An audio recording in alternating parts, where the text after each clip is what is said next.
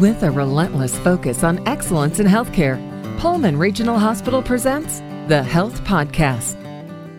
Having a baby triggers a series of emotions, ranging from excitement and joy to anxiety and depression.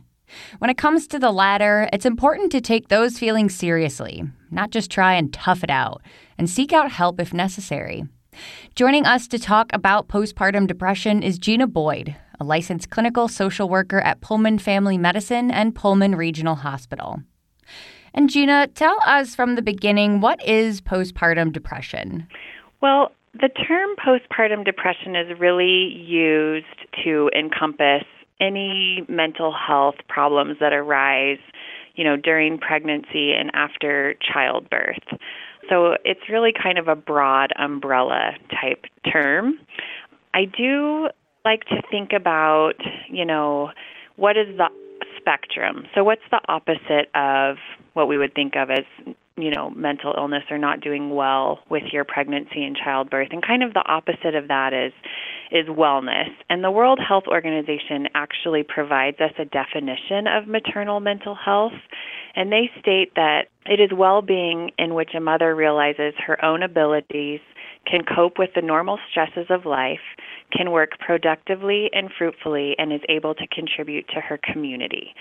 So I feel like that can also give us kind of a gauge, right, of what wellness is. And so really how, if we're experiencing a mental health problem, in what of those areas is it making it that we're not feeling well? And then also, we tend to use the term postpartum depression when it comes to women, but current research is also finding that men can experience postpartum depression. And they actually state that in 50% of the cases where women experience postpartum depression, their male partners will also experience some symptoms of depression. So I just think that that's interesting to keep in mind, too, that parenting is really a partnership when that's available. And when one person in the partnership is experiencing struggles, it can impact the other partner as well. So when it comes to postpartum depression, what are some warning signs?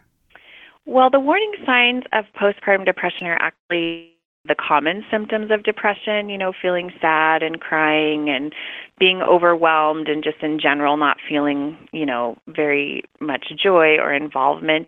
I think the thing that also can kind of be indicative of the postpartum depression experience is that your worries and your fears and your stresses are regards to, how you are as a parent, how you're bonding with your baby.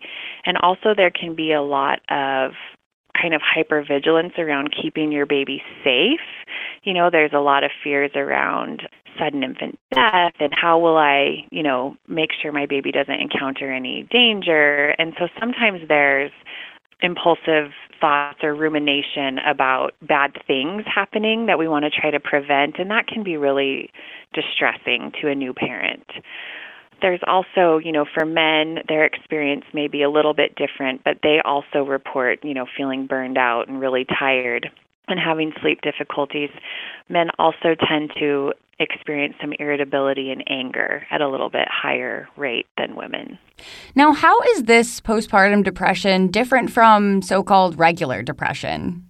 Yeah, like we talked about, there is some overlap in the symptoms. Some of the, the more obvious definition is the onset, which, regular depression can impact a person at any point in their life, but postpartum depression really is during pregnancy and the first year after childbirth.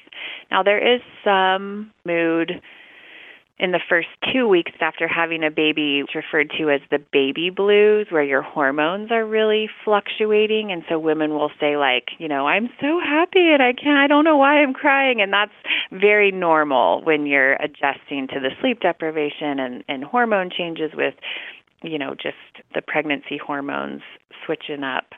But postpartum depression can merge with that and then last longer. So really it's about mental health problems that start in pregnancy and last throughout the first year after having a baby, or can start, within that first year of having a baby. So that leads me into my next question. I always thought postpartum only happened after the baby is born. It sounds like that isn't true. Right, yeah. And that people can get postpartum depression if they've had the loss of a pregnancy, have a miscarriage. Postpartum depression can happen. So anytime during the pregnancy and then within the first year of when the baby's born is typically when the diagnosis of postpartum will be given. And how long would you say it normally lasts? Well, they kind of give you that first year time frame, but we do know, women, there's complicated factors, and we'll get into that of what contributes to a woman or a man experiencing postpartum depression. But what we know is the earlier you get help and early intervention is going to shorten the intensity of what you feel and how long you feel it. So there's not really a cut and dry postpartum lasts this long. It's more like the diagnosis is given, and then, hopefully treatment is received early, and then symptoms will start subsiding. So after the first year, say you came in at, your baby was 8 months and they diagnosed you with postpartum depression and they treated you for 6 months, and then your depression was continuing and maybe some of the symptoms started shifting away from, focus on bonding and baby and more about everyday stressors. At that point, they may, start re-diagnosing you with more of a depressive disorder. So it's more about, what are the thoughts and feelings that you're having and what are they about? And if that tends to be regarding your pregnancy and your mothering and your kids primarily, then that may be more related to postpartum. And you mentioned the factors that contribute in both men and women. What are some examples of those? Yeah, again, it's sort of the perfect storm, and it's not necessarily predictive. It's more correlated, right? Mm-hmm. But we know that if you have a genetic component, so if you've experienced mental health issues before your childbearing time, also, those social determinants of health that we hear so much about now, do you have access to health care? Do you have stable food supply? Do you have transportation? Those types of social determinants of health can also contribute to the experience of depression and postpartum depression. And then finally, kind of family dynamics too. What was your relationship like with your own family of origin? Was there any abuse or neglect in your history? What's your current family dynamic? Do you have a supportive spouse? Do you live with domestic violence? Are you undergoing really stressful financial situations? So all of those areas kind of can contribute to the postpartum depression experience. So now that we know some of these signs and factors, when should someone reach out to get help?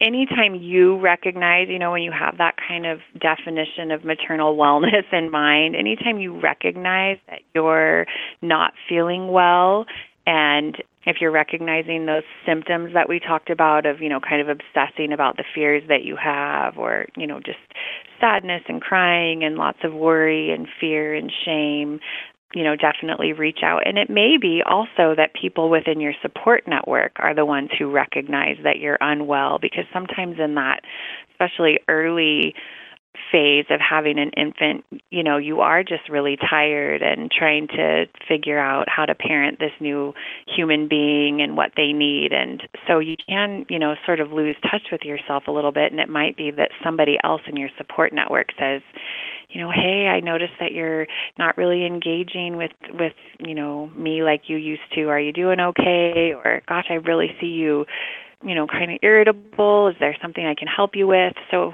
somebody else in your support network may say, I think you should talk to your doctor.